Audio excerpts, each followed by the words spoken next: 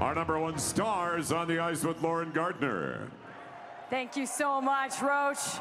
Well, Sam, in a game that felt like it was destined to take place, you come out in a must-win situation, and you earn a playoff berth for your club for the first time since 2014. How good does this feel?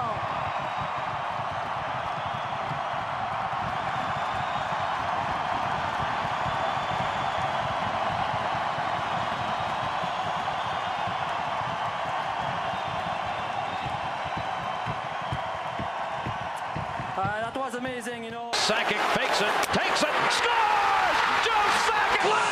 Saved by Ronald. What a brilliant goal by Nathan MacKinnon! And after 22 years, Raymond Bourque!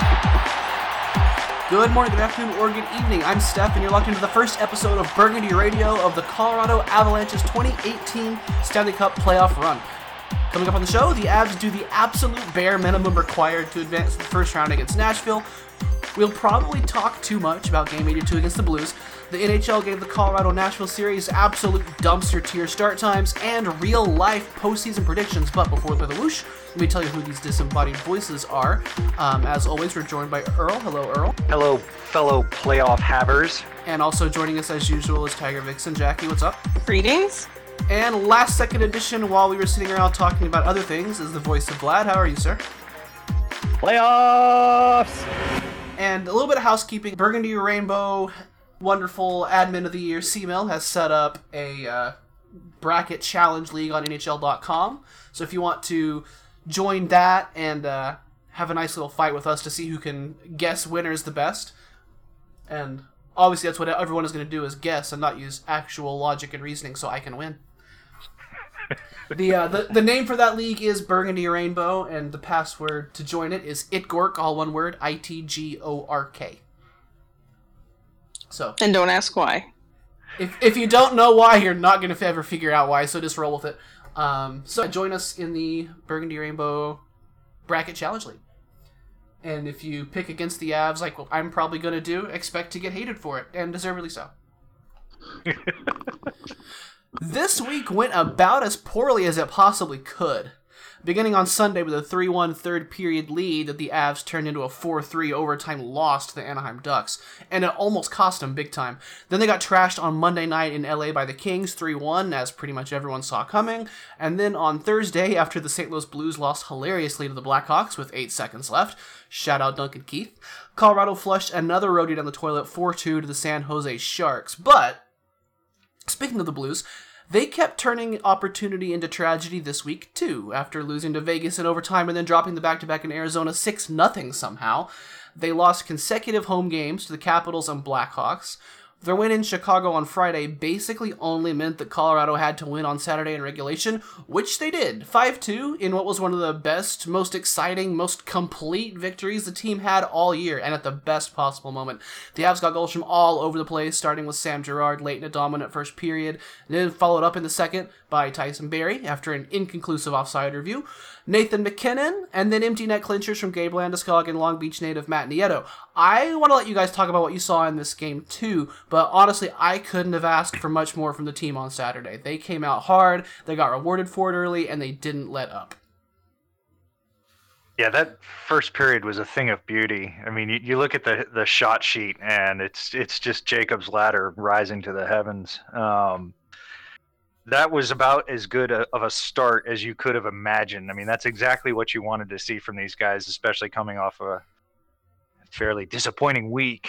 But if they hadn't have capitalized on it, if Sam Girard hadn't have put that goal in late in the period, I think it might have been a little bit frustrating going into the second. So I think that was just a really key turning point in the game.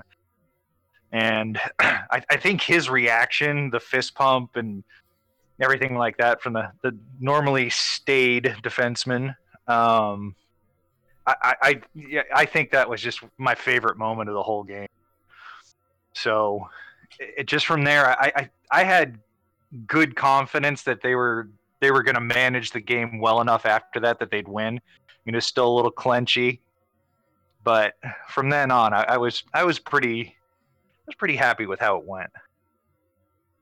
it was a game where if they hadn't made it, you could still feel like you ended the season on a good note because they played so well. It certainly would have been disappointing to not win after playing that well, but it was really nice to see them, especially after the road trip wasn't what they wanted, and it was good to see everyone play well too. I noticed in the pregame warm up, and I know it took a while to get there, but the warm up was different. The way they did their whole pregame skate and routine was different last night, and I didn't want to make too much out of it right away, but I thought they're doing something different here. The approach is different. And what were they doing? I've seen quite a few of the warm ups. So what they weren't hanging out in the corners. They weren't doing a lot of cycle drills on Bernier or Hammond. A lot of the time they spent either at the blue line or a handful of players on either face-off circles were just doing some drills, but it just seemed different. It just had a different aura to it. Not to get too metaphysical or whatever, but it just seemed like a different approach last night. Yeah, I can believe that, because sometimes you do get a vibe from warm-ups, and maybe it doesn't translate what you kind of feel like, but sometimes they are a little bit different. So yeah, I can see how it would leave an impression on you. Well, they came out on absolute fire. I mean, what it end up being 19-7 shot attempts or something like that through the first?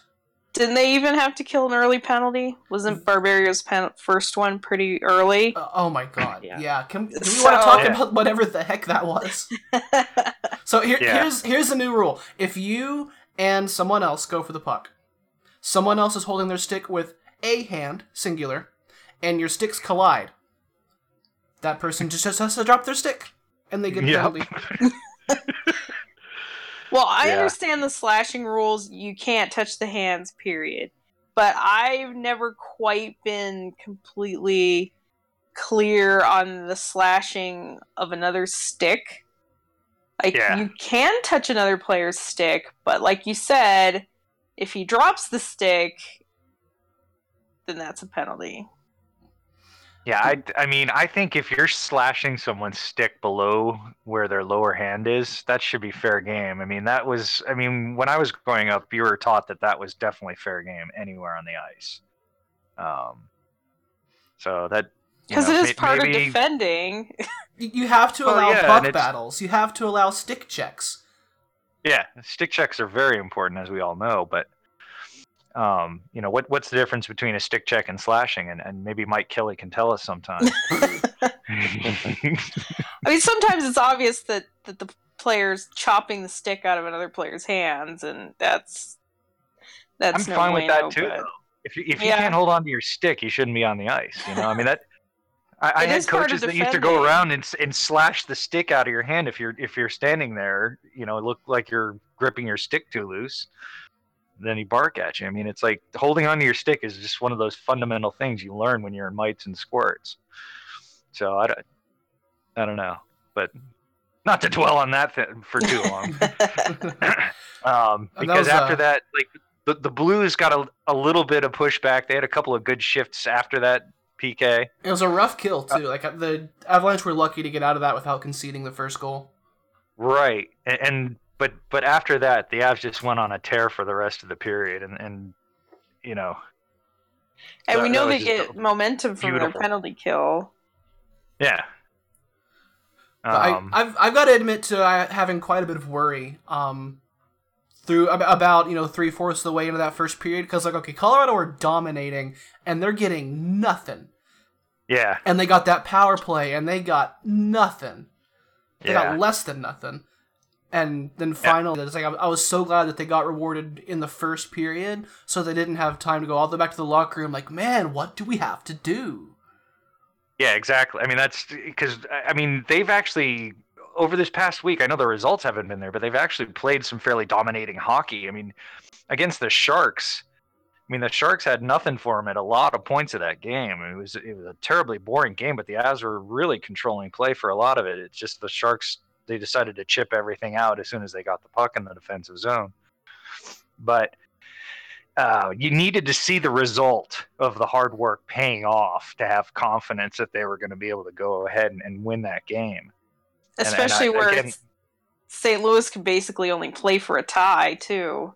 Right. They basically started the game with a 1-goal lead. So, just seeing, I mean, I think Sam's reaction sort of summed up how the players felt too. And they kind of needed to see a payoff from all the hard work. Yeah.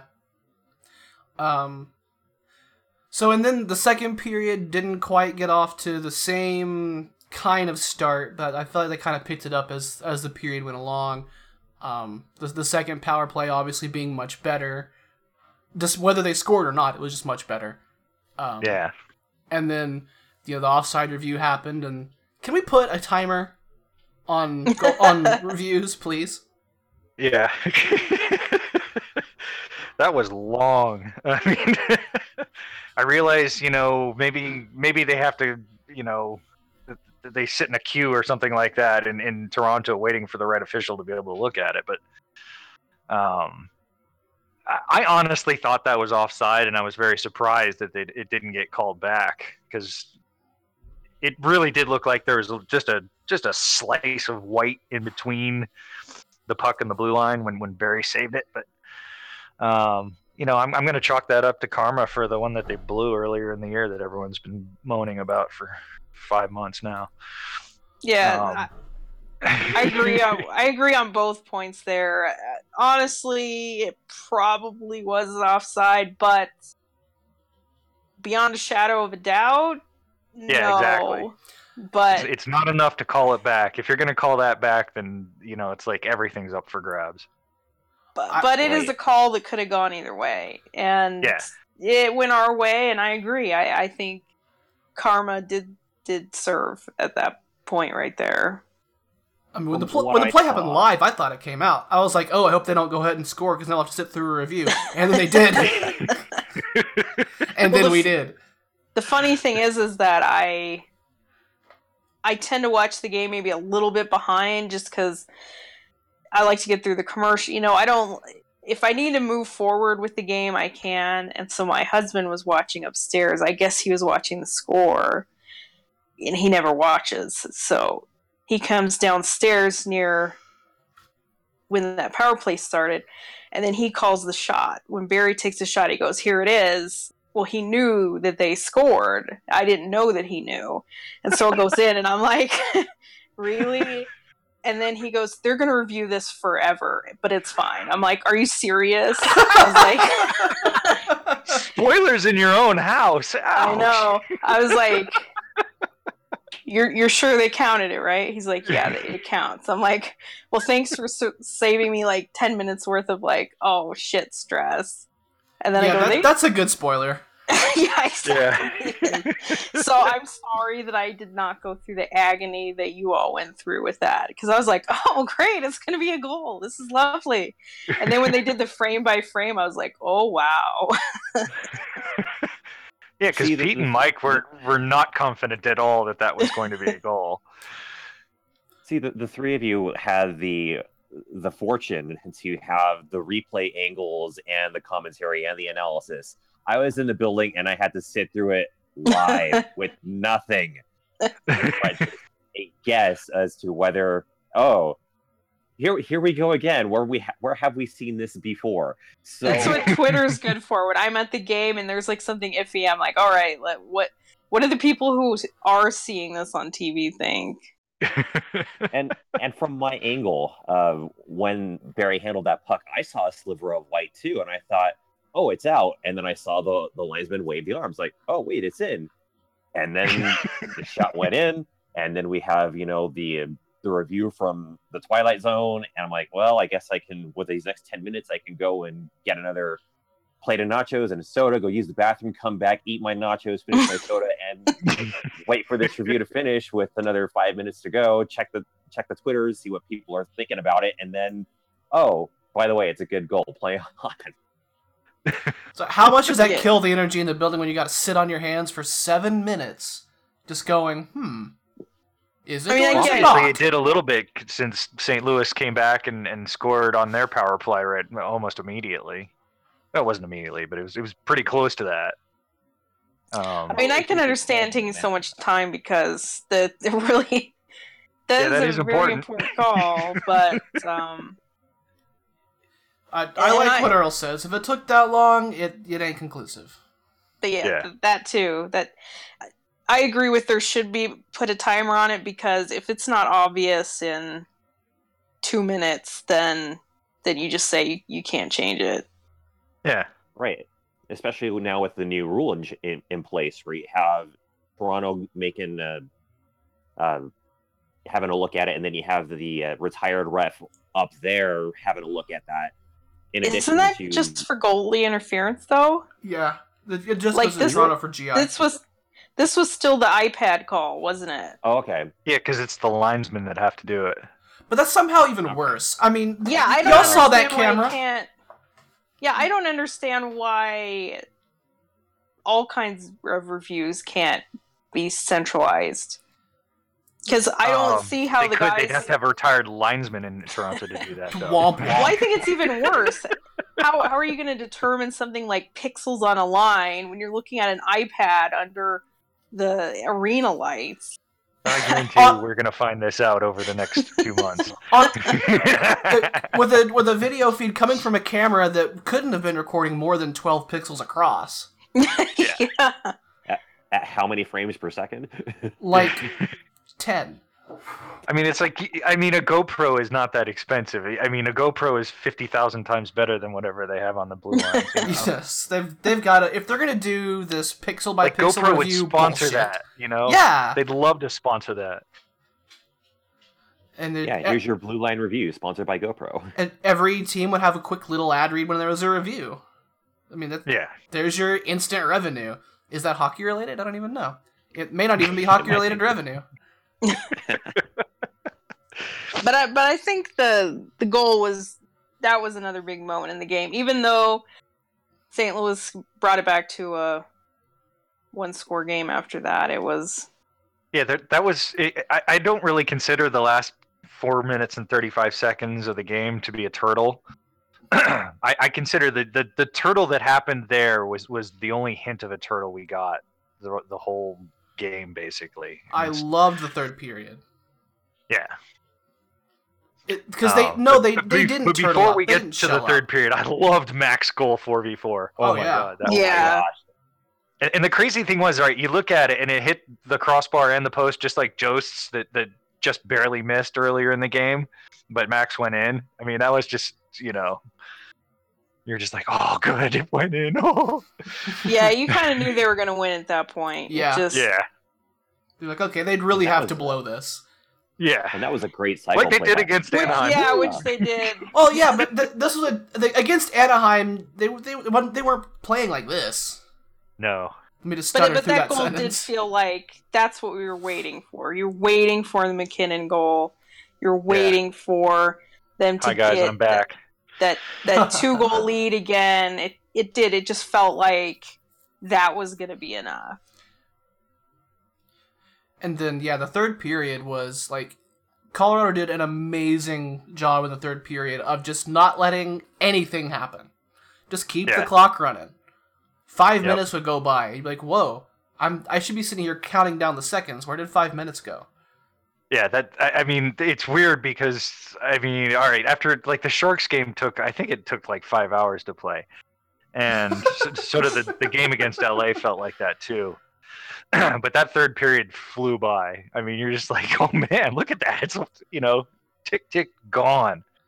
And that's what teams do to the Avalanche when they have the lead in the third period. So it was awesome to see that go the other way, and to see the Avs not come in and take stupid penalties, to see them not giving up odd man rushes because they got too aggressive, to see them not just sit in their own zone the entire period. Like, it was just a really well played third period, and I didn't know this team was capable of that. I'm glad they are. Yeah, and I think the fact that Mike Yeo pulled Jake Allen with so much time remaining. I mean, obviously they needed 2 goals and it's a huge game, but he knew that they weren't getting anything 5v5. Mm-hmm. And that just sort of showed a little bit more desperation than you would think that the Blues would need at that point in the game. Especially without Tarasenko. Right. Yeah. That's another storyline that we haven't even mentioned. Tarasenko left early in the game with just a completely innocuous missed hit on Gabe Landeskog that apparently really tore up his arm. Yeah, they showed the replay on that. I'm just like, he hurt himself doing what there? I mean, it's like, like nothing happened. Yeah. Yeah, he obviously aggravated what kept him out earlier, and I don't remember if it was last week or the week before, but selfishly, I'm glad it wasn't because Landeskog hit him, so that we don't have to hear about that for all of eternity. Yeah. We're already going to hear about the offside review. Yeah. Yep. Yeah, I hate the whole Landeskog's dirty, that whole narrative. It's just so stupid. It's like, if he was actually dirty, then yeah, it comes with the territory, but he's not. It's just so stupid. So he's dirty when he gets frustrated, but he's sort of not in the general fire boy, but if we're talking on the dirty scale, it's just ridiculous. He's not even the dirtiest player on the team. No. But when I try to think back of dirty things Landeskog has done, like the number one thing that comes to mind is when he, without looking, cross-checked a guy in the face. Yeah. That wasn't even on purpose. And his goal, empty net goals, you're always a little bit elated because generally that seals a win. But the Avs' reaction on the ice to that goal was just amazing, and the GIF that's been out there of Mikko diving on the pile, that's definitely one of the best moments of the season for me as well.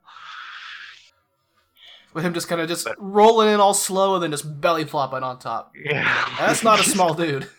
Exactly. He's the biggest guy in the ice, and he's diving right on top of you. It was a big finish. Hey? Yep.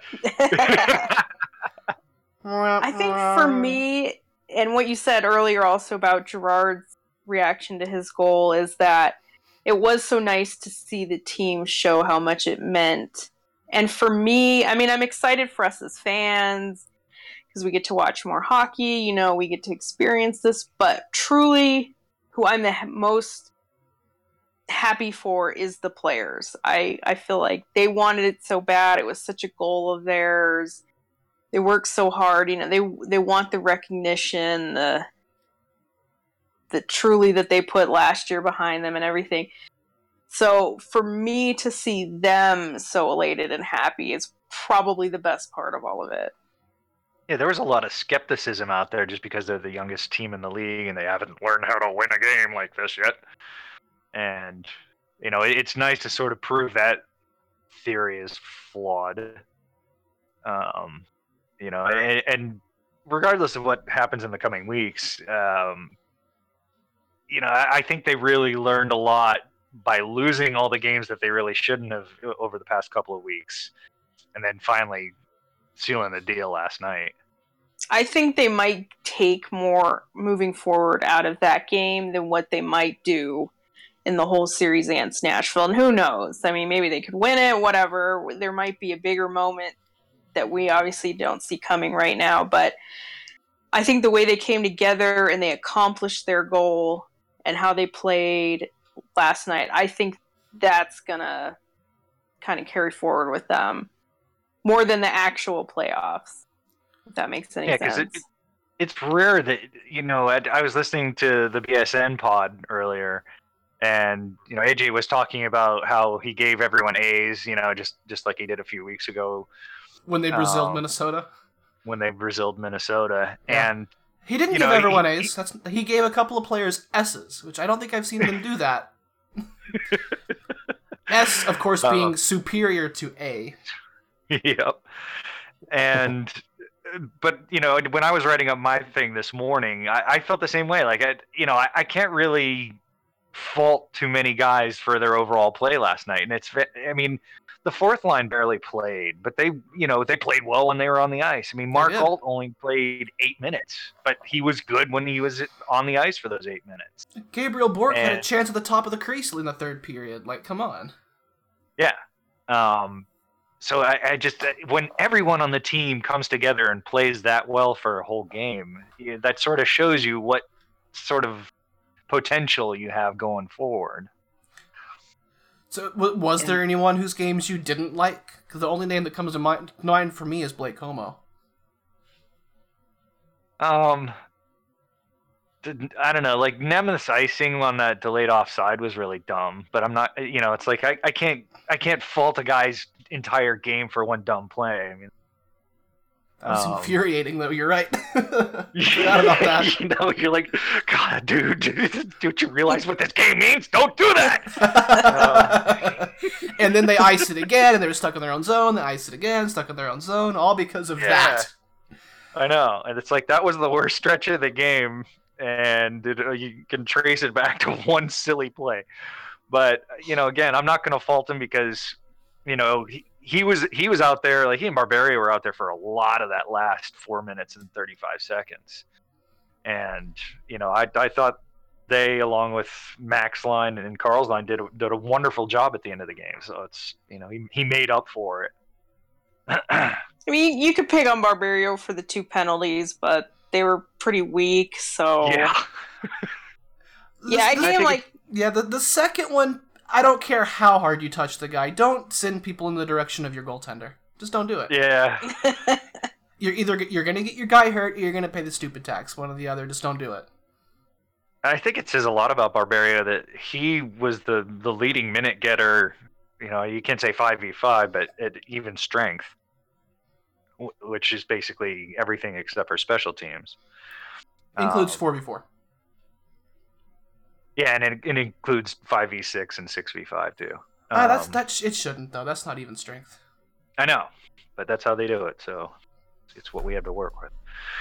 But I think that showed, first of all, that he's important, to the team as far as how he can play defensively and still be able to move the puck, and sort of how the coaching staff feels about his game and how he plays out there. I think especially with EJ out, like you said, he kind of fills that defensive but still mobile and can move the puck role. So I agree. I think he's going to be a lot more critical to have with EJ gone. Yeah. But it's just, when I looked at I didn't notice him on the ice as much as, he really was, I guess. When I was looking at the time on ice stats this morning, it really did surprise me that he was the top guy out there for, a large portion of the game. So, I guess it's really good to have him back. And that's saying something, considering it was only his second game back after missing so much time. Right. Yeah. Which is just crazy how he just all of a sudden was like, hey, I'm better now, and I know they just kind of had to insert him because they don't really have the time to ease him in practice and this and that, and he's cleared, and you figure 80% is probably better than what you're going to get out of Warsofsky, so just go with it.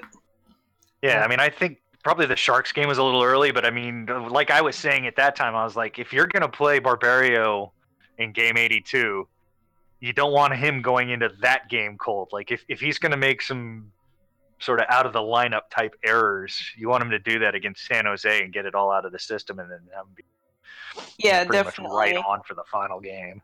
Mm-hmm. And I think all year that players have been able to step in and not have like the whole rust period.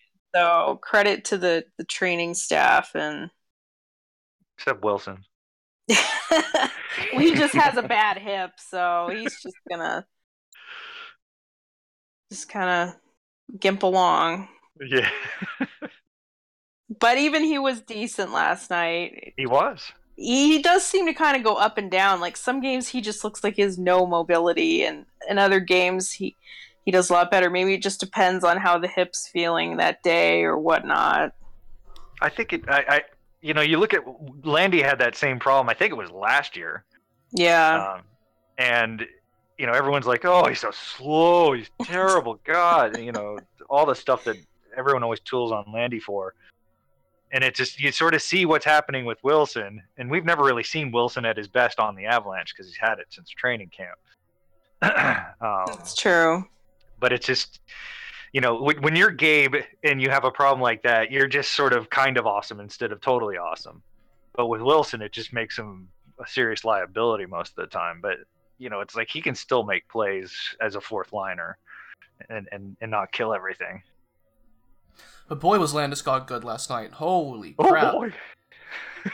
The 3 stars were Landeskog and Bernier and Girard, and it's tough to argue with any of them. Oh, yeah. Because especially Landeskog and Girard were just their best games of the season. Yeah. I am surprised. If anyone ever questioned Gabe's leadership as the captain, I think this game sort of puts that to bed forever. In a way, I hate that he gets that validation because he got point. Like, I wish that you could say that and say nobody would be able to argue that if he had no points in that game. Yeah, I mean, that's part of it, but I mean, it's like the generation of shots and the hits and just, he does need to produce at some point. Like, he does need to score, but like you said, the shots, the hits, the leadership, the presence, I wish that was enough for people sometimes, and it's not. He came out early in that game and just set the tone and said, here's what we're going to do, and the team said, okay. Yeah, he definitely sets the tone. Those games when he can come out and he throws a big hit immediately just seems to give them those good starts that they need. Yeah. And he was just ultra focused the whole night. I mean, he was driving that line. I don't know. I mean, I loved his game. It's like Sam's goal was fantastic, and the play where he made it, I forget who it was. Was that Shen? Who just turned on a dime, and the dude went right headfirst into the boards. Those stand out, but Sam from 0 to 60 just had a fantastic game last night. I mean, he was just on another level than we've really seen him play for an entire game all season. So I think being in the 3 stars is it's more than just the goal for him. I love that they gave him the first star. Like, when they didn't name him the third and the second, I thought they were going to name McKinnon the first star because, especially at home, they've kind of been giving the first star to basically who they want to talk, not necessarily who deserved it or deserved it the most, I should say. And he did score a goal, and it was I think it ended up being the game-winning goal. I thought for sure they were going to pick McKinnon. So, but it was so nice to give Girard that recognition, which I think he's deserved. I still think he's been a bit underrated this season. I love that he had a game that was kind of like his coming out party. And I feel it was like the big moments like that, like the hip check on who was that? Was that Schwartz? It's either Shen or Schwartz. One of the other two. And the goal and kind of like those big moments that you're going to remember. But I remember this week in that Kings game, I thought he had the best game that he had all season, and he didn't have those like big things that stick out in your mind, but he was just so good with the puck and moving the puck and making plays. And, I think like that first star is also a culmination of kind of like maybe the step he's taken since EJ went out the second time, the minutes that he's been playing 20 minutes, this and that. And it was like the perfect end of the season for him.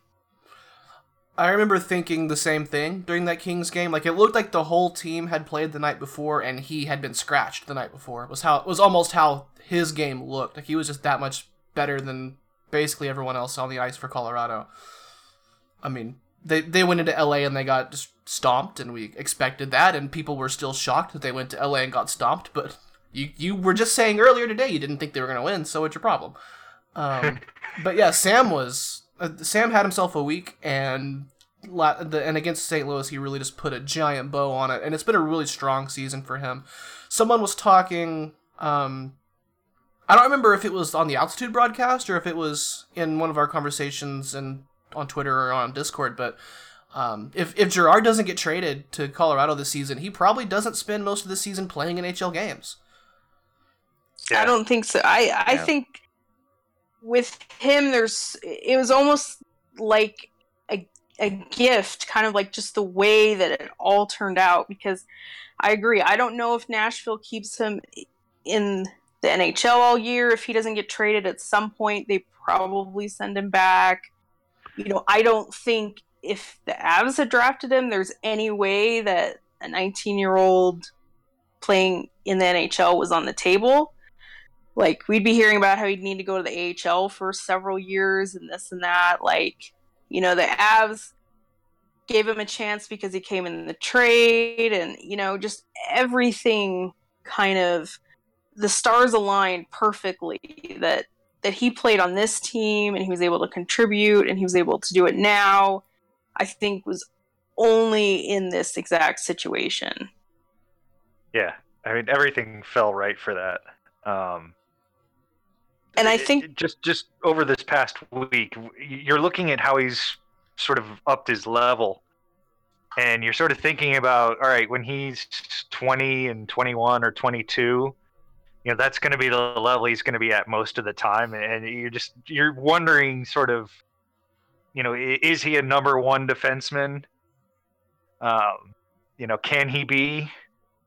It's not 1985 anymore. Can he be a number one defenseman at his size? I mean, he can definitely play like one, and he can dominate a game like one. So it could really be a paradigm shift in how, how we can finally throw size out of the equation with defensemen once and for all. And I think especially with Girard, I wouldn't put a limit on his ceiling, because I think he could contribute in so many ways. And like you said, is it possible he could be number one defenseman? I wouldn't say no at this point either. Just for Sam Girard to be able to spend this whole year in the NHL, he clearly demonstrated from the word go he belonged in the NHL. He may have been number 7 on the Predators depth chart, and him sitting in the press box would be the absolute worst use of his season, so they were going to send him somewhere to play games, but he would have wasted a year of development, more or less, because he would have been, a step above wherever he was playing, and he's ready for NHL action, and Colorado was able to give it to him, so... And then you'd go into next year, and you'd have the AHL on the table. It's easier to send a guy to the AHL when it's an option, that... When the Avs decided to keep him and use his contract year, they kind of were saying, this is it. We don't really have another option. Like, they could have sent him back to junior, technically, but they weren't. The contract year had already been burned, so they were going to keep him, and then they probably had other reasons to keep him, and because of the trade and this and that. But he really did play and earn his stay in the NHL, and he played every single game since the trade. He played the 68 games since he arrived. And that is just such a huge contribution. And I think everyone recognizes that he makes the team better. The way he moves the puck, what we've seen in some of the exit data, things like that. And he did contribute 20 points to the Avs and things like that. But I honestly don't think they're in the playoffs if they don't have Girard on the team. I don't think you're wrong. I agree. And shout out to Coach Bednar for continuing to put a rookie out there in big situations and just absolutely. I think Bednar's and the coaching staff have handled him great. If he's needed to take a little bit of step back, they've done that without needing to scratch him, other things like that. And then they've also put him in those situations. Like, I noticed and I'd have to look up exactly, I didn't look for every game, but he's been starting in the defensive zone a lot more lately, taking on a bigger role. It's not just minutes, not just because EJ's out and things like that. Like, they really have slowly kind of stepped up kind of the role and the expectations for him. So the excuse me, the one other player that I would want to spend time hyping after the game on Saturday would be Tyson Jost, who I thought did everything but score a goal. He was fantastic too. Yeah, he had a great game. I really want the time to come when some of those chances in tight start going ping and in instead of ping and out. Yeah. But I'd love to see his ping count from the season. But I think he's ready to take a really big step next season. He has slowly just kind of worked his way through figuring out what this NHL thing is all season long, and he's had a couple of games this week where he has just done everything short of takeover, and I'm excited to see what he's going to be able to bring in the future.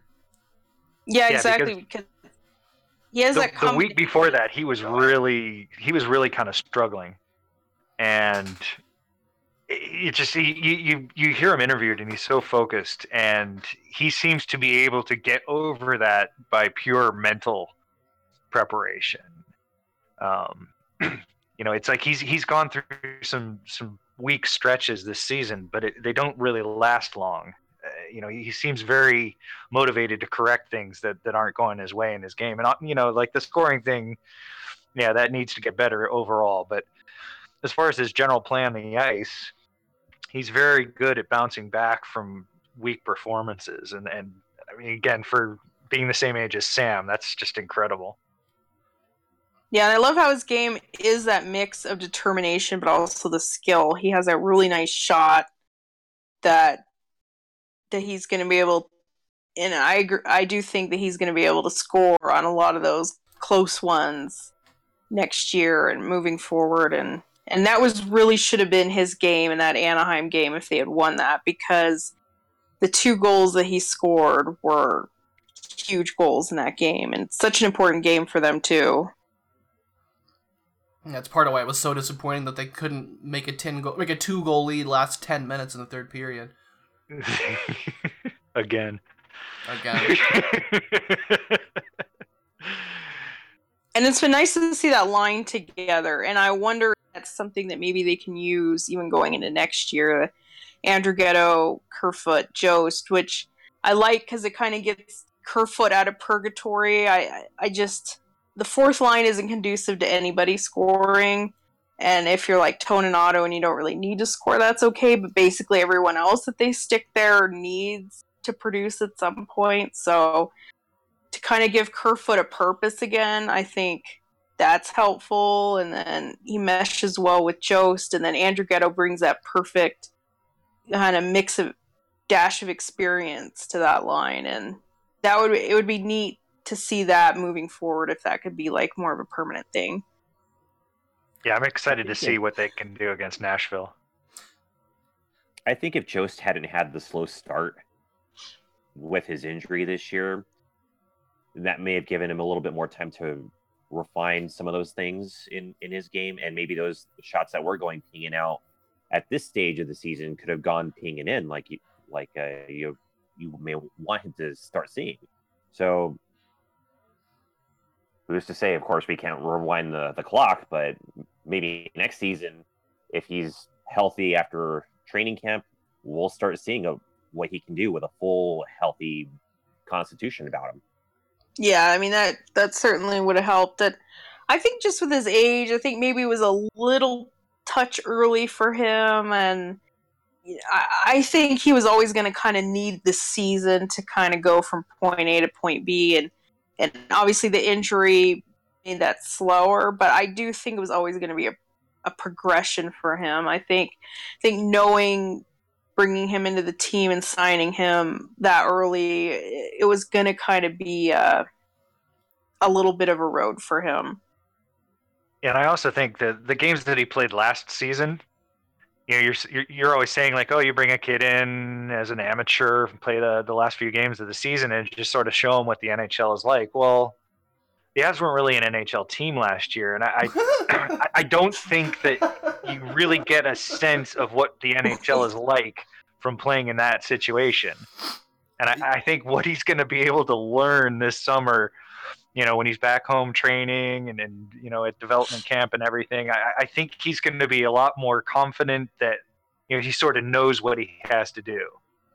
And that's big because being able to focus yourself more when we're trying to get stuff done. I think he's going to come to camp and just be ready to tear it up.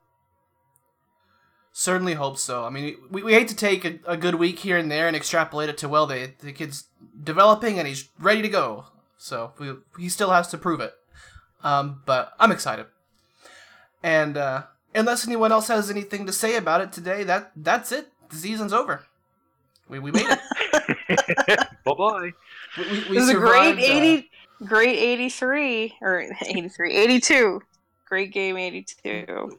We survived 82 games, and I had one demand of the Colorado Avalanche this season, and that was please be watchable.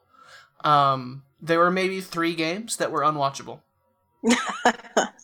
I just asked for goals. I couldn't have a whole season with no goals, and well, they provided goals, so 3.11 per game.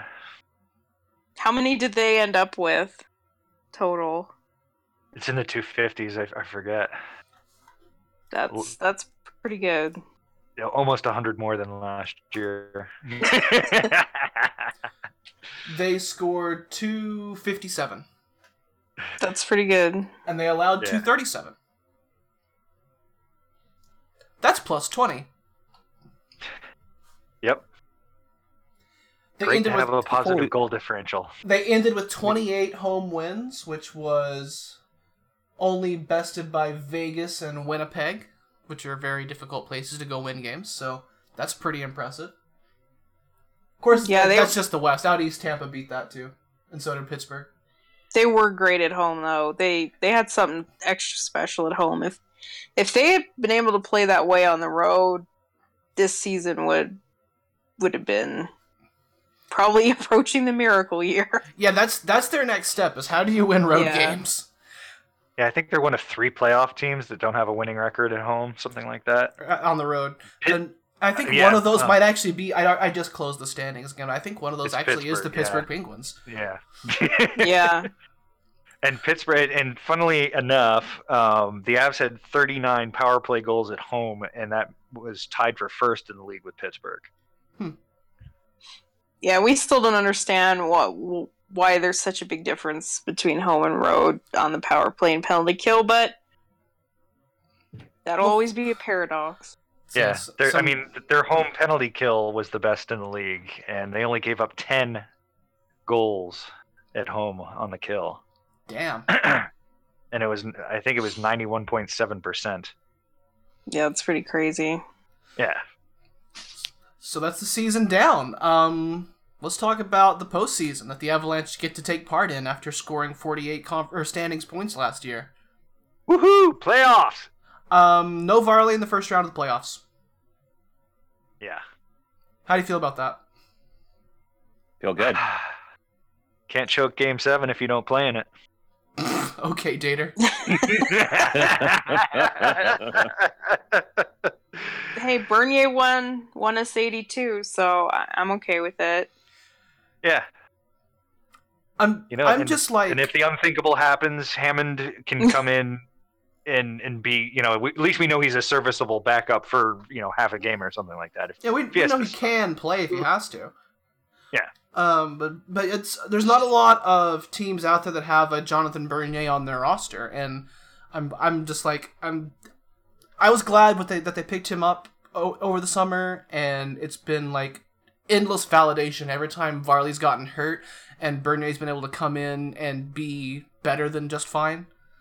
Because for a lot of times, if your starter goes down, like everybody's goalie gets hurt a time or two, but then you're looking to your backup and saying, I hope the backup can be fine. But Bernier was the 10-win streak guy. Like, Bernier's there. He's going to be okay.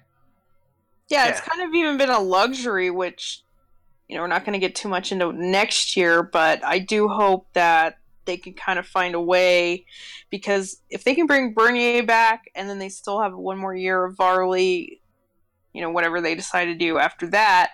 But I think this is the tandem you want, because exactly, like, there hasn't been any kind of like, wow, we feel like this is such a downgrade when one guy gets injured. It's like, you have confidence in both. They both have had great stretches, Right. and you feel like you could win playoff games with them. So it depends what he wants, but I can't imagine after going through this with the team and everything, and now he's the guy, why he wouldn't be open to staying. So I hope they can find a way to make it work, because I think it does give the Avs a leg up on maybe a lot of teams on kind of where they are at least with the tandem.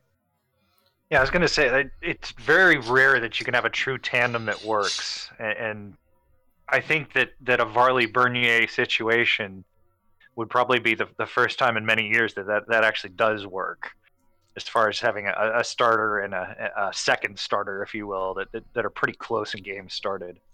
And it's just the way it worked out. It wasn't ever because one guy was hot and one guy got sat. It was like the perfect injury shuffle where it felt like both guys really were the number one and had a run with it. And it wasn't because another guy was sitting. And maybe Bernier is just a really good tandem goalie, because the last goalie tandem that I can think of working like this was with the half season when Toronto randied their way into the playoffs with James Reimer and Jonathan Bernier.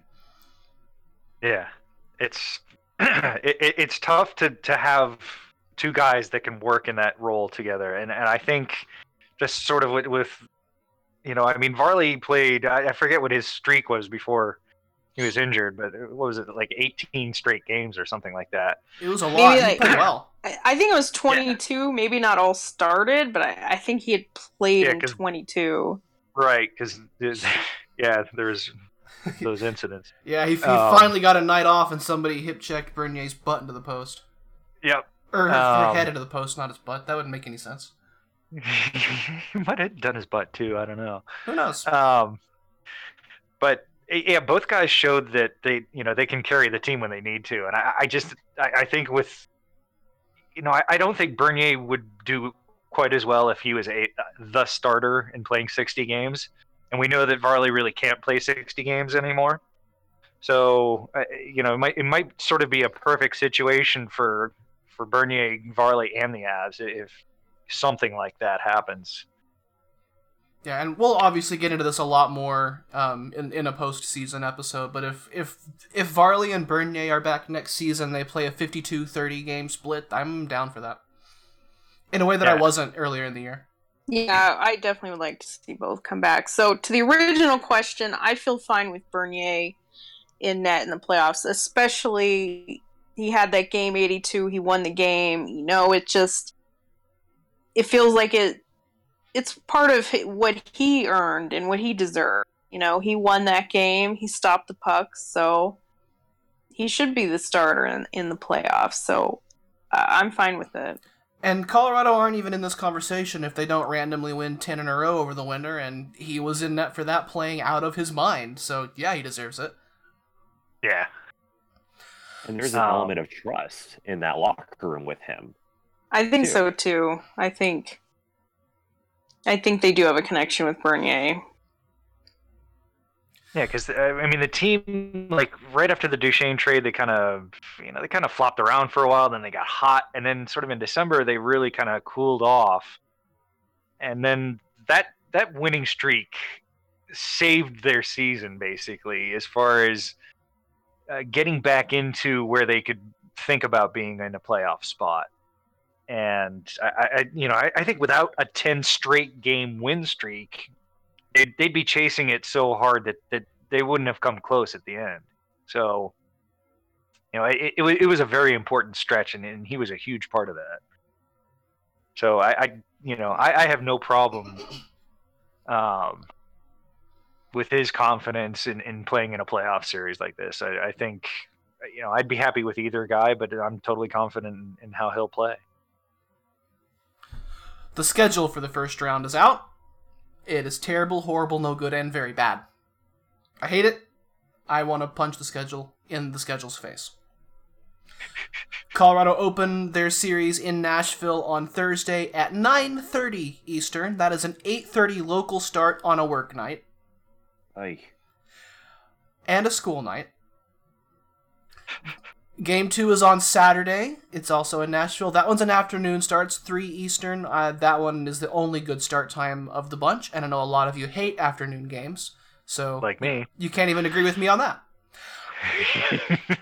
Then the series moves to Colorado on Monday and Wednesday, the 16th and 18th. Both games are at 10 Eastern, which is 8 local, on 2 work and school nights. Thank you so much for that. And then they never announce times for Game 5, 6, or 7 for some reason, but they do give us dates. Game 5 will be back in Nashville on 4/20, nice. And Sunday will be, 4/22, will be Game 6 in Denver, and then they'll finish up in Nashville on the 24th, if necessary. I think it's for TV. They want to wait and see which is the best game to put on national TV. Maybe. And if there's not a lot of teams left, they can put it at a reasonable time, too. But at any And a rate, reasonable network. there's nothing reasonable about these times. No. Like this schedule sucks. I know, and I hate the afternoon game more than anything, but 10 o'clock's not great either. 9:30 for a game in the central time zone. What are you doing? They did that to the Hawks last year, I think, too. And they've definitely done it to Minnesota. But I'm pretty sure that those were games against California teams. It might be, yeah. Like, it's just, if you're not in the time zone that matters, then you get screwed. More or less. I like at least that it's every other. I kind of like the normalcy of at least the play every other day. Yeah, I do like that. It's got good tempo. Yeah. I hate when you get to go in and play back-to-back and then get a couple of days off, and then that's just awkward. Yeah, or if you start getting it every 3 days, it's just, I don't know, it's just either drags on or, yeah. Just day on, day off is a good rhythm. Yeah, it's a good playoff series rhythm. It's not a great regular season rhythm. We just saw February and March and April. Don't get ahead of yourselves here, NHL schedule maker, who's definitely listening to the show, but it's good for a series. Okay, so back in October, a slightly different Avs team lost in Nashville 4-1. When they came home from Sweden, they went back to Nashville that following weekend and lost again 5-2. And then in March, they lost at home to Nashville twice, once in overtime 4-3 and once 4-2. Of course, the 4-3 overtime loss came on the back of a late game 6-on-5 tying goal, or Colorado would have handed Nashville their first loss in regulation since like a month prior to that. So I think the writing's on the wall here, and the outcome is obvious. The winner will be the Colorado Avalanche. Everyone, how do they make it happen? The magic of Sam Girard against his old team. That's how they'll do it. Just jokingly, jokingly, I would say that Rene has to get injured and Saros play not so hot. I think they can make this competitive, and I think the further along it gets, the more that the underdog sort of gains an advantage, because if you're Nashville, you're thinking you should wrap this up in 5 games at the most. It's a 1-8 series as far as a conference seed would go. I think if the Avs just keep pushing and sort of if they can force a game 6, I think anything can happen from that point on. Yeah, I agree. I think the longer it goes on, it's going to wear more on Nashville than it would on. Then the pressure shifts to them. If the Avs could even win 1 in Nashville, it would be huge. It would really turn, I think, the series into, like you said, maybe a 6, maybe even a 7. I think the pressure of the President's Cup, that's kind of been a little bit of a curse. I think Definitely is on Washington. Everyone's penciled them in, so I have a lot of pressure on them, and it is kind of interesting how the games in Nashville were played so early, then a huge break, then they play 2 in Denver, and those games I think they were competitive in them when they almost won too, but the second one was on the second night of a back-to-back with travel. That one was the whole schedule loss kind of thing, especially after a huge emotional win against St. Louis. So big irony here. But I think they can hang with them. So we'll see. And Colin Wilson will score a huge goal. Book it, right? Right. I think there's already some built-in pressure on Nashville already as the defending Western Conference champions. On top of that, they also don't know how much time they have left with Rene in goal. I know that Saros is the heir apparent, but they'll probably want to try and get Rene a ring before he's done. The Avs don't necessarily have that pressure with their window just now starting to get clean, and before long, hopefully opens up here a little bit more. So the Avs they have nothing to lose here. They're in. There's no pressure. There's no expectations. So when you don't have that block in your brain about we have to meet this expectation by whether it's us, our fans, or media, or whatever, you can just go out and play your game, play your hockey, and that's what I think. I think that's what will be the key for the Avs. And I think they had pressure. The Avs had pressure holding on to that playoff spot, because it's not like the only time they had it was at the end of the day after game 82. It was like, they had it and then they were losing these games, and were they going to lose it and fall down even further? So I agree, at this point it's just complete house money time, just party, whatever. Yeah. But I do wonder if they win a couple, then it's like, could they really do this? So here's how it happens. The first game is very late. It is an 8:30 start in Nashville. Colorado have been playing playoff hockey for a couple of weeks now. They have been with that level of intensity, must win, must win, must win. And Nashville have not had a lot to play for lately. Yeah, they haven't had a good couple weeks either, have they? They haven't had to, which is kind of the point. I think Nashville comes into game one sleepy, and Colorado surprised them. Nashville aren't really taking Colorado too seriously, and why would they? Other than it's the playoffs and you have to take everyone seriously. And so Nashville drops game one to Colorado. They come back and they probably win game two pretty handily. We come back to Denver, and at this point the home teams just win their home games. Colorado has a great home record. They win 3 and 4. They lose 5, and they win game 6 at home. Move to the second round. That's how it happens. Could be. I like it. So what are our actual predictions, and what are our actual realistic hopes for this postseason?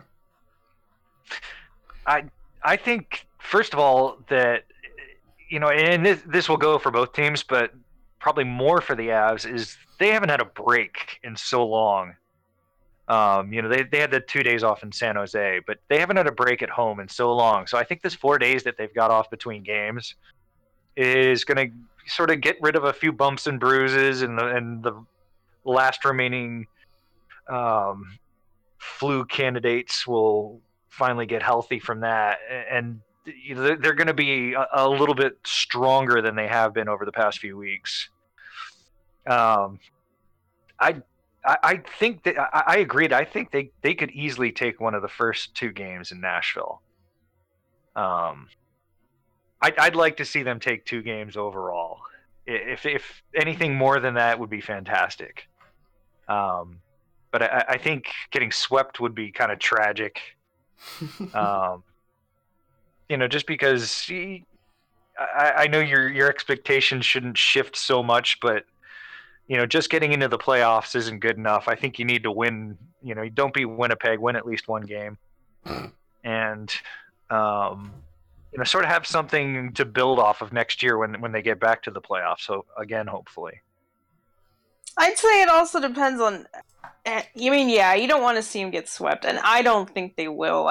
I know a lot of people are going to say it'll be over in 4, maybe 5. I too think they can get it to a game 6. I think they're capable of winning 2 of these games. Maybe an early one in Nashville. I certainly think they can win a game at home. So, maybe they can win 2. Steal 1 on the road, win at least 1 at home. But if they do get swept, I think it depends how. if they lose a couple in overtime or very close games, did they play the way that they played last night? You know, a lot of these things go into it. If they kind of show up and kind of get, it looks like the California road trip, which I don't think they played horrible, but, you know, they definitely weren't quite ready for those kind of games against those teams. You know, if they look like that, it'd be a little bit disappointing, but if it looks more like last night and they lose, I still think you feel good about it. What do you think? What do you think, if anything, the staff will do to sort of change or just slightly modify either the lineup or the strategy or anything like that to start out? I think if everyone's healthy, this is the lineup. Like, given the obvious options they have, I think this is the lineup they want. Like with Wilson and with Barberio, I think Alt just works better. He gives you a right-handed defenseman. You can more predict what he's going to do. I really feel like, and I know that Bednar does kind of like to mix things up a little bit here and there, but I really feel like after last night, that's their ideal lineup. And I think you're going to see less changes, and they're going to kind of roll with that lineup. I mean, do you think that they're going to be a little more shutdowny and defensive oriented, or will they try to step on the gas and outscore them if that's the way it's going to happen? I hope they don't go defense oriented. They don't have the horses for that against Nashville. That'd be a death sentence. Yep. I think so too. I think the mentality has to be that, like, if we're going to win any of these games, we got to score like 4 or 5 goals. You know, like the interesting thing about yesterday, and they did have a lead for a good portion of the game, was just that they didn't overuse Barry. They used 5 defensemen that played over 20 minutes. Like, I hope they stick more with that, because I think the defense works better. I think, and obviously if they're in a game and they're behind the whole time, you're going to see more Barry and things like that. But I hope that they kind of stick with a little bit more of a structured defense as far as just the pairing and the usage and things like that. Yeah, I mean, I think that's sort of the conundrum that they're in, is that, you know, when you're behind, you really need Tyson Barrie to score you some goals, or, you know, create some goals somehow. But then it just doesn't help them play well. Yeah, well, the chances don't go up if you play him more. You know, right. It's just, you can't force it by playing him 26 minutes. Like, if you keep his minutes around 22, 23, you know, that's good. When you start getting in the 26, 28 range, he's not as effective. And no maybe matter how bad you need him to do his job like that, you've just got to keep rolling him in a normal way. Right, and maybe they'll feel a little bit more confident with Girard, which they have been kind of working towards that. I think Barberio back helps. Gives them another defenseman that they feel confident giving the minutes. So I hope to see that. And then another part of last night was they played Mac and Mikko a ton. They didn't play the Soderberg line as much, which that part was interesting, holding on to a lead, because you would maybe expect the opposite. Well, it's like, you know, we're talking about people who maybe didn't deserve A grades for last night, and the Soderberg line was the only line that really got buried last night. You know, everyone else was very positive, and you know, that line did not match up well. I think that line was good against San Jose, if I remember correctly. It was. Yeah. It was. So it also depends on the matchup with Nashville. I don't remember off the top of my head how well, you know, which lines were doing better in their games with Nashville, but that will be different in a series. So if they can lean on Mac and Mikko in the big line a bit more and find success with it, I think that will help them in the series. See, I think that the Kerfoot line might be the key, because that too. You know, it's like Carl's line. You know, whether they get buried or not, they generally don't give up goals that much. So you can take, you know, some poor possession or shot metrics with those guys. But what you really need to be successful is to have the Kerfoot line be able to at least look dangerous out there, at least generate good scoring chances. Hopefully they put in a goal or two. But it, you can't steal that much time away from that line, because that maybe a little bit of a criticism from last night was that line didn't really play that much. And that's okay. It worked out fine last night. They just, I'm sure when you're in the moment, you're not thinking about like, oh, I got to get these guys more time. You're just rolling. But I think they need to plan for the Soderberg line and the Kerfoot line to be pretty close as far as how many shifts they get. I'd agree with that. So I came into this asking for predictions, and we went for how should the team play. So that's also it's a good question that I should have asked instead. So thank you for correcting me. Well, I would love to say like, hey, I'm picking the Avs to win, and then if they do, be like, I was the only one that picked it. Oak was right. But Oak was right. Well, to answer the question, the skeptic in me says Preds in 5. However, the fan and the season ticket holder in me says Avs in 6, because I want to see 3 playoff games on home ice. So the fan in me is stronger than the skeptic in me, so I'm going to go with Avs in 6. I do feel like that we're going to go into this thinking like, oh, this is just great. Everything's great. We're in the playoffs. This is wonderful. And then they end up winning a couple games. And then it turns into, oh, shit, they could actually do this. And then we get back on the stress wagon. That's how I'm going to go. And then we're in a game 7. And it's like, oh, my God, they could knock out the Stanley Cup favorites in round 1. I feel like it's going to get to that. So this will be my prediction. My prediction is it will go to a game 7. That's pretty bold.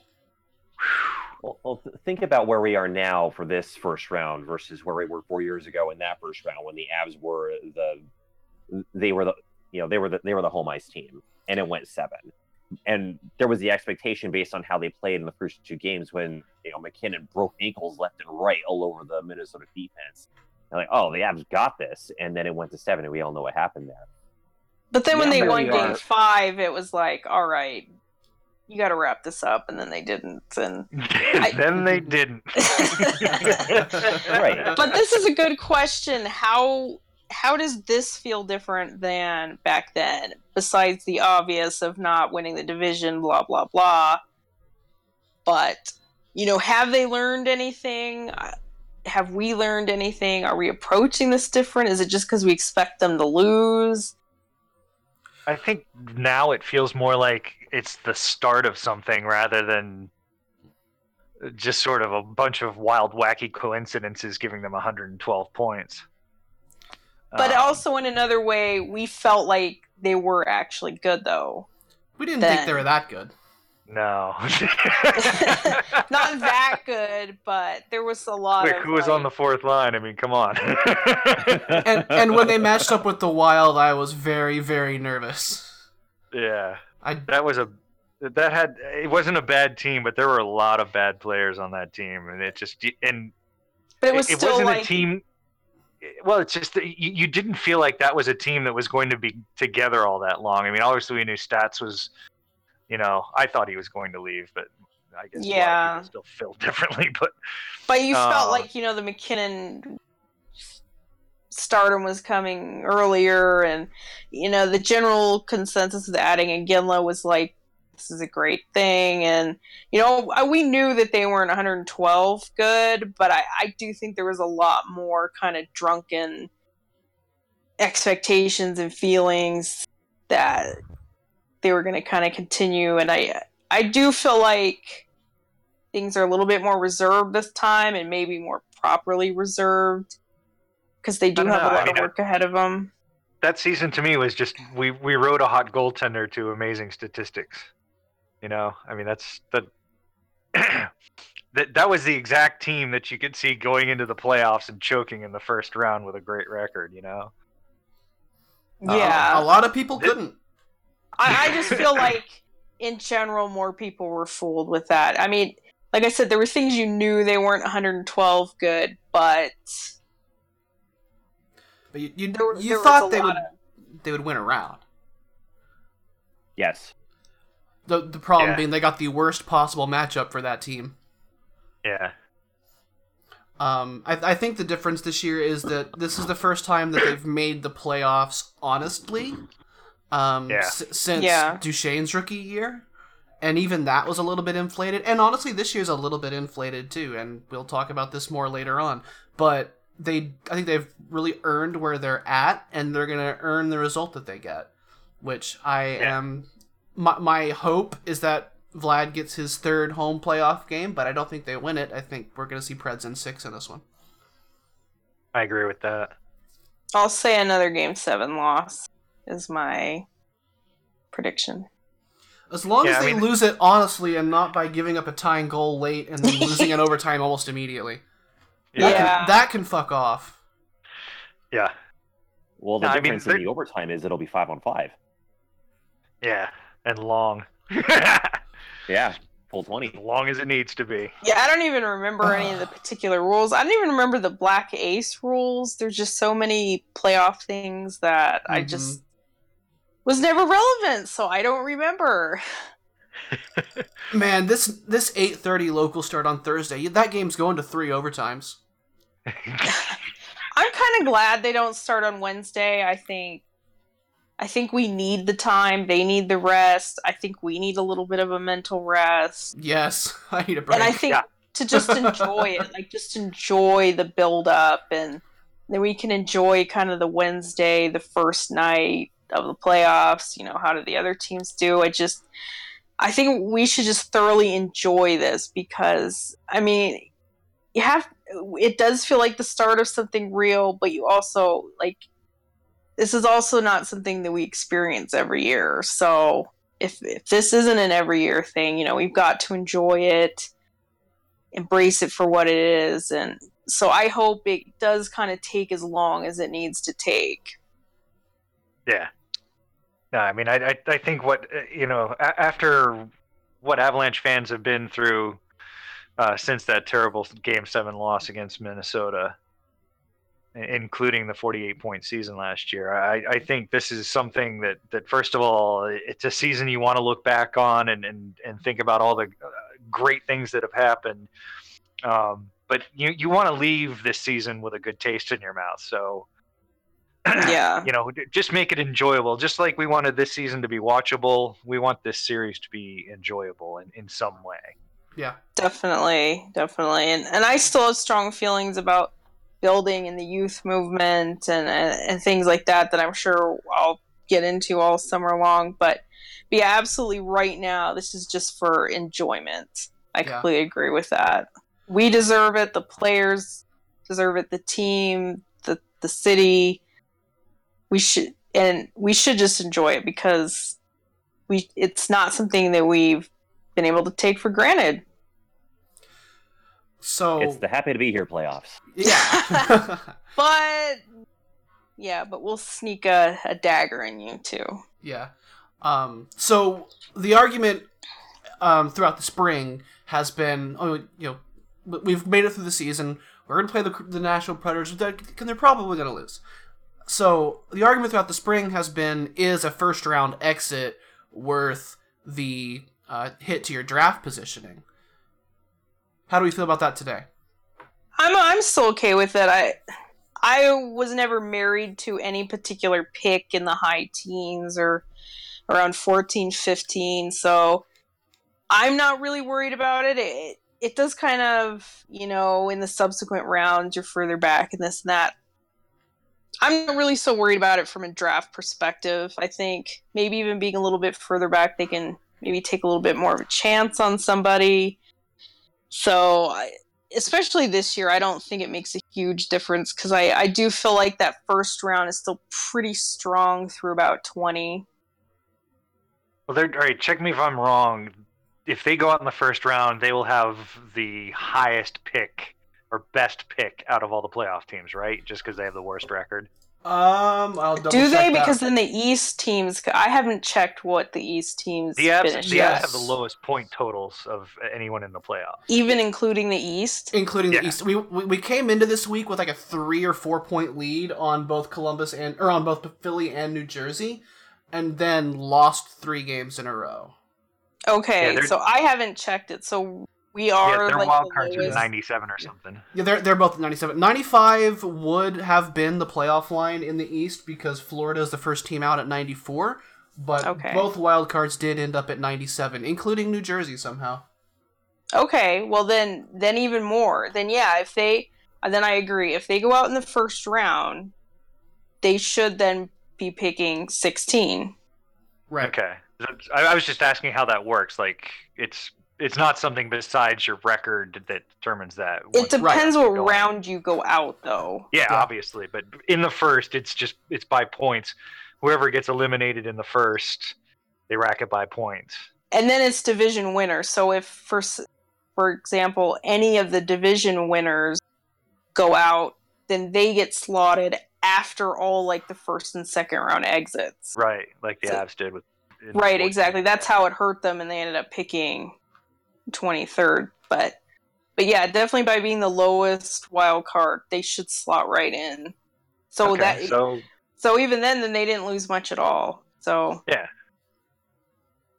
So basically, they'll be picking right after St. Louis. I saw that if Florida wins today, St. Louis actually picks 14th. Okay, yeah, that's right. Which I didn't even think that was possible either. I just have not paid attention to what the East was doing the last week because what we were doing was enough mental. Yeah, I haven't looked at their standings in weeks. Yeah, well, I don't enough mental energy. Really don't want Florida to win today, and I'll get to that in just a sec. As you look at the roster, I think it's pretty easy to argue that the playoff experience is worth a lot more than it would have been in past seasons because it's so much younger. You've got Tyson Jost, you've got Sam Girard, you've got JT Compher, you've got like all these younger pieces, Mikko Rantanen, let's go learn what playoff hockey is. Let's go learn about all the calls you're not gonna fucking get. Let's go learn about how that other building is gonna feel, how your own building is gonna feel. Let's go learn about playing at 8:30 local time. Like, this is gonna be a really good experience for all those young guys, and I don't think that 3 draft spots higher is a good trade for that. Yeah. Yeah, I feel they fine already got with. They already got a taste of 8:30 starts here this past week in California. Oh yeah. Although those were 7:30 local. Those were 7:30 local.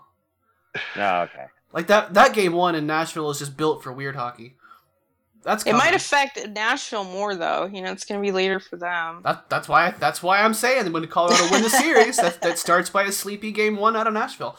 Maybe they'll just all fall asleep at second intermission. I guess my only concern it's not about the draft stuff. I honestly am not really worried. I mean, of course, all things considered, you'd love a better pick, but I'm not really. I don't think it's going to make that much difference who they take. I do wonder how it will impact their thoughts and plans moving forward because I do feel like the youth movement and everything, they've committed to it. They see it. They can see you can play younger and still win. But making the playoffs or not is just a huge, huge mark in at least this franchise. Maybe for others it's not that monumental, but for the Avs it really truly is. And I can't help but feel like it changes their approach a bit somehow regardless. And I know we'll have all summer to get into that and what it could be and what it could mean and the moves they make, but I do feel like making the playoffs is a validator, which is good, but it also changes kind of expectations and how you move forward. So that's kind of my maybe concern, but yeah, at this point you're just so glad that they accomplished it. They do get the experience. It's a trade-off, but it's necessary. That's an off-season concern.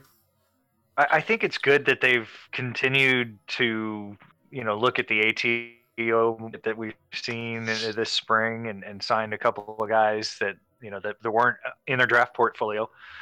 I think that shows that they still realize they're going to have to build from the ground up, and not try and overload the top with older players. And I just have a better feeling with how they're going to deal with trying to recruit more younger players to be in their system.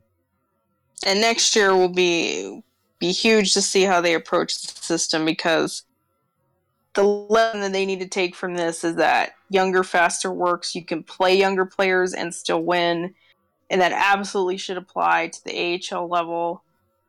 We'll see if they take the move to Colorado as an opportunity to make these changes, to reflect on building and this and that. Just, I hope so. If making the playoffs is a validator for the movement, then I hope that's the result for it.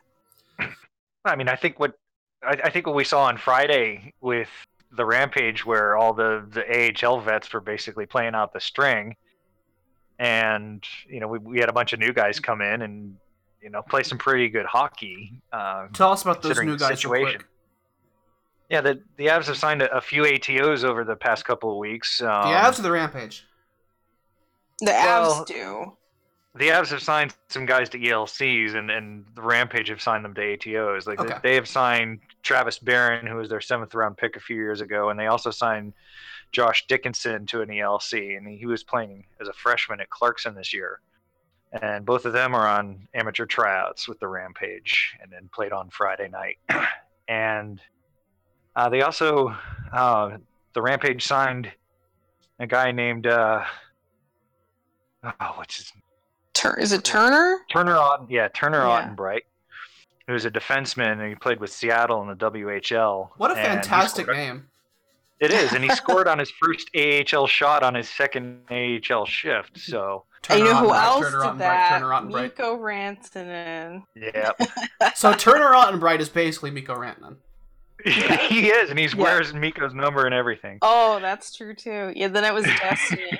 It was. Well, I saw someone ask Dan who had signed Ottenbright, and he said it was the Avs. So, I mean, technically, Billington's the GM. He would be the one that would sign anybody. But I thought it was interesting that Dan actually even answered that question, and he said he was an Avs signing and not a Blues signing. So, yeah, I was always going on the assumption that if it was the Blues, they would have said something about it, because they do that, and the Avs don't. I'm so glad that relationship is going to end. So glad.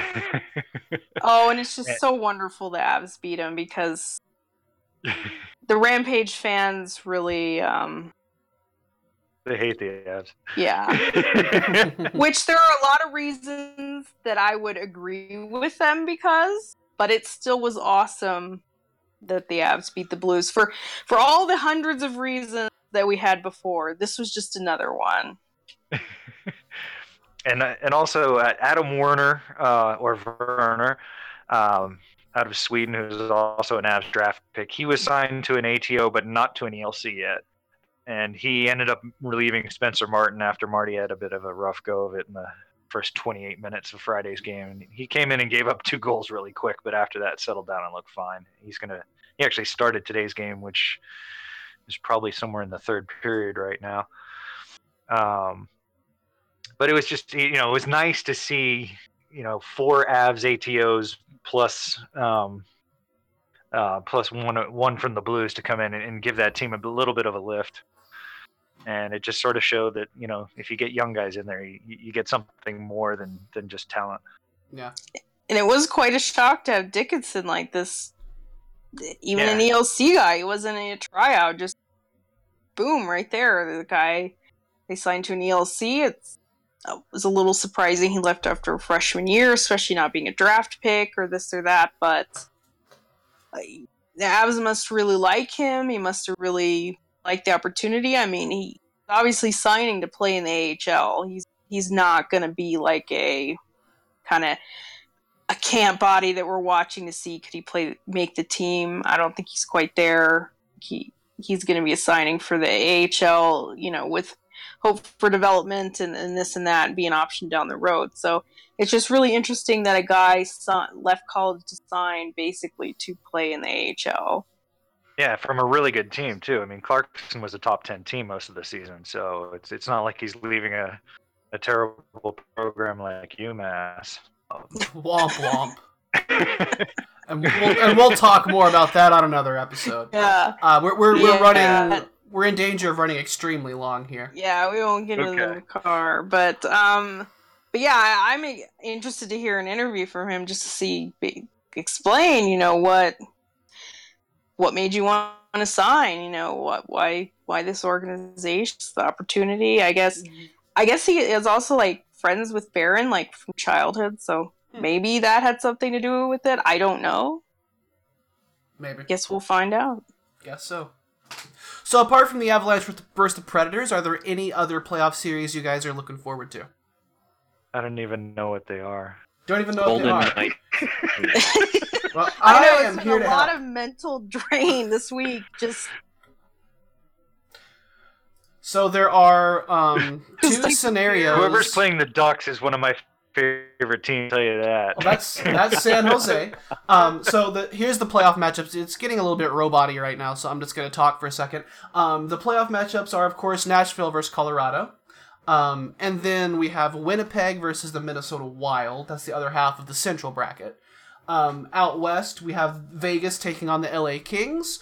And we have the Anaheim Ducks up against the San Jose Sharks. And like Earl was saying, San Jose, please get that disgusting team to watch out of my playoff bracket. Yeah. Out east, we have a little bit of a situation. We have Washington versus Columbus. And we have, again, Pittsburgh and Philadelphia. Now, if Boston beat Florida tonight, then they will win the Atlantic Division and they will take on the New Jersey Devils, leaving Toronto to take on Tampa Bay. If Florida win tonight, I don't know exactly what the point situation is, but if Boston don't win tonight, then they'll have Toronto, and Tampa would have New Jersey as the Atlantic Division champions themselves. Any of those series sound good to y'all? Personally, I'd like to Tampa-Toronto series. Absolutely. Yeah, ditto. Go Bruins. Let's see that. Yeah. I actually would watch that one, and really the only one in the West I would watch is Vegas, because I am kind of interested in Vegas, so I want to see them do well and beat the Kings, so I probably would watch that one, and then Tampa, Toronto, and I have absolutely no interest in watching San Jose and Anaheim play each other whatsoever, and Winnipeg's interesting to see. They're such a good team, and how are they going to do, but I'm not going to sit down and watch a Wild game, so I hope they advance and we get to see us versus Winnipeg or Nashville versus Winnipeg, and I'll probably watch that series. In the East, the New Jersey story is interesting, but I'm not going to watch Boston. I don't know. We'll see, but Pittsburgh, Philly doesn't really interest me. Columbus is kind of interesting. Maybe I would check that out. Is Columbus Washington, right? Yes. Yeah, so I kind of like Washington. I'd probably watch a little bit of that. So we'll see. It depends also what's on Wednesday. Because the night our games are on, probably won't be watching much. Yeah, I agree with that. You got a lot of time to kill before those games start, so you say that. We have other things, though. Yeah, Tampa, Toronto, and Washington, Columbus are about the only thing I'm interested in out of that bunch. The other games are too late, and I hate all the teams so much. I'd watch Vegas if it was on at a decent hour, I guess. Same. I'd watch Vegas and LA for sure. I want to see how that's going to go for that city. And I may poke in with Pittsburgh and Philly a little bit. The last it wasn't that long ago that they were playing games that were literally 10-9 in the first round. But man, I really want. It'll probably be a good series. I think it'll be a good series. It's probably something to be more interesting later in the series. It's an absolute travesty that we might get Tampa and Toronto in the first round, but at least it would guarantee we get to see that series. Yeah, I'd love to see that in the second round more than the first, but I'd rather see it whenever it's on, it's going to be good. Yeah, that's going to be an outstanding series if we get to see it. All right, so all that's left now, I guess, is to sign off and wait for Thursday. Y'all excited? Very. Yeah.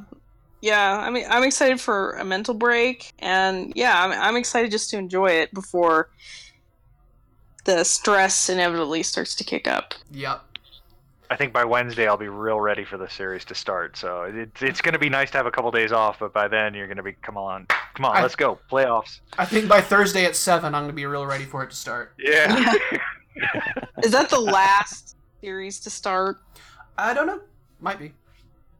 I haven't looked at the other teams' schedules because I don't care that much. I think everyone else is actually in the same time zone. Yeah, everyone's in the same time zone. Like you've got Central, Pacific, and then all the others are East. So why do we get screwed? What is this? Central and Mountain, I guess. But yeah, Central and Mountain is the Avalanche series, but still, give me a break. So we will continue to do weekly shows as long as the Avalanche stay alive, which means there are at least 2 episodes of Burgundy Radio to go this season. We will see you again next week after whatever happens in the games 1 and 2 in Nashville. You can catch us on SoundCloud at soundcloud.com/BurgundyRadio or on Mixcloud at mixcloud.com/BurgundyRadio. We're in your favorite RSS-based podcast catcher. We are in iTunes. We are in the Google Play Music Store. And we are on BurgundyRainbow.com, where you can find a link to our Discord and come in there and yell at us about whatever the heck you feel like, including, what does it gork mean? Someone will try to explain it to you. You won't like the answer. In the meantime, we will enjoy a few days off. We'll take a break. We'll see our families for the last time for the next couple of weeks. And see you all next week.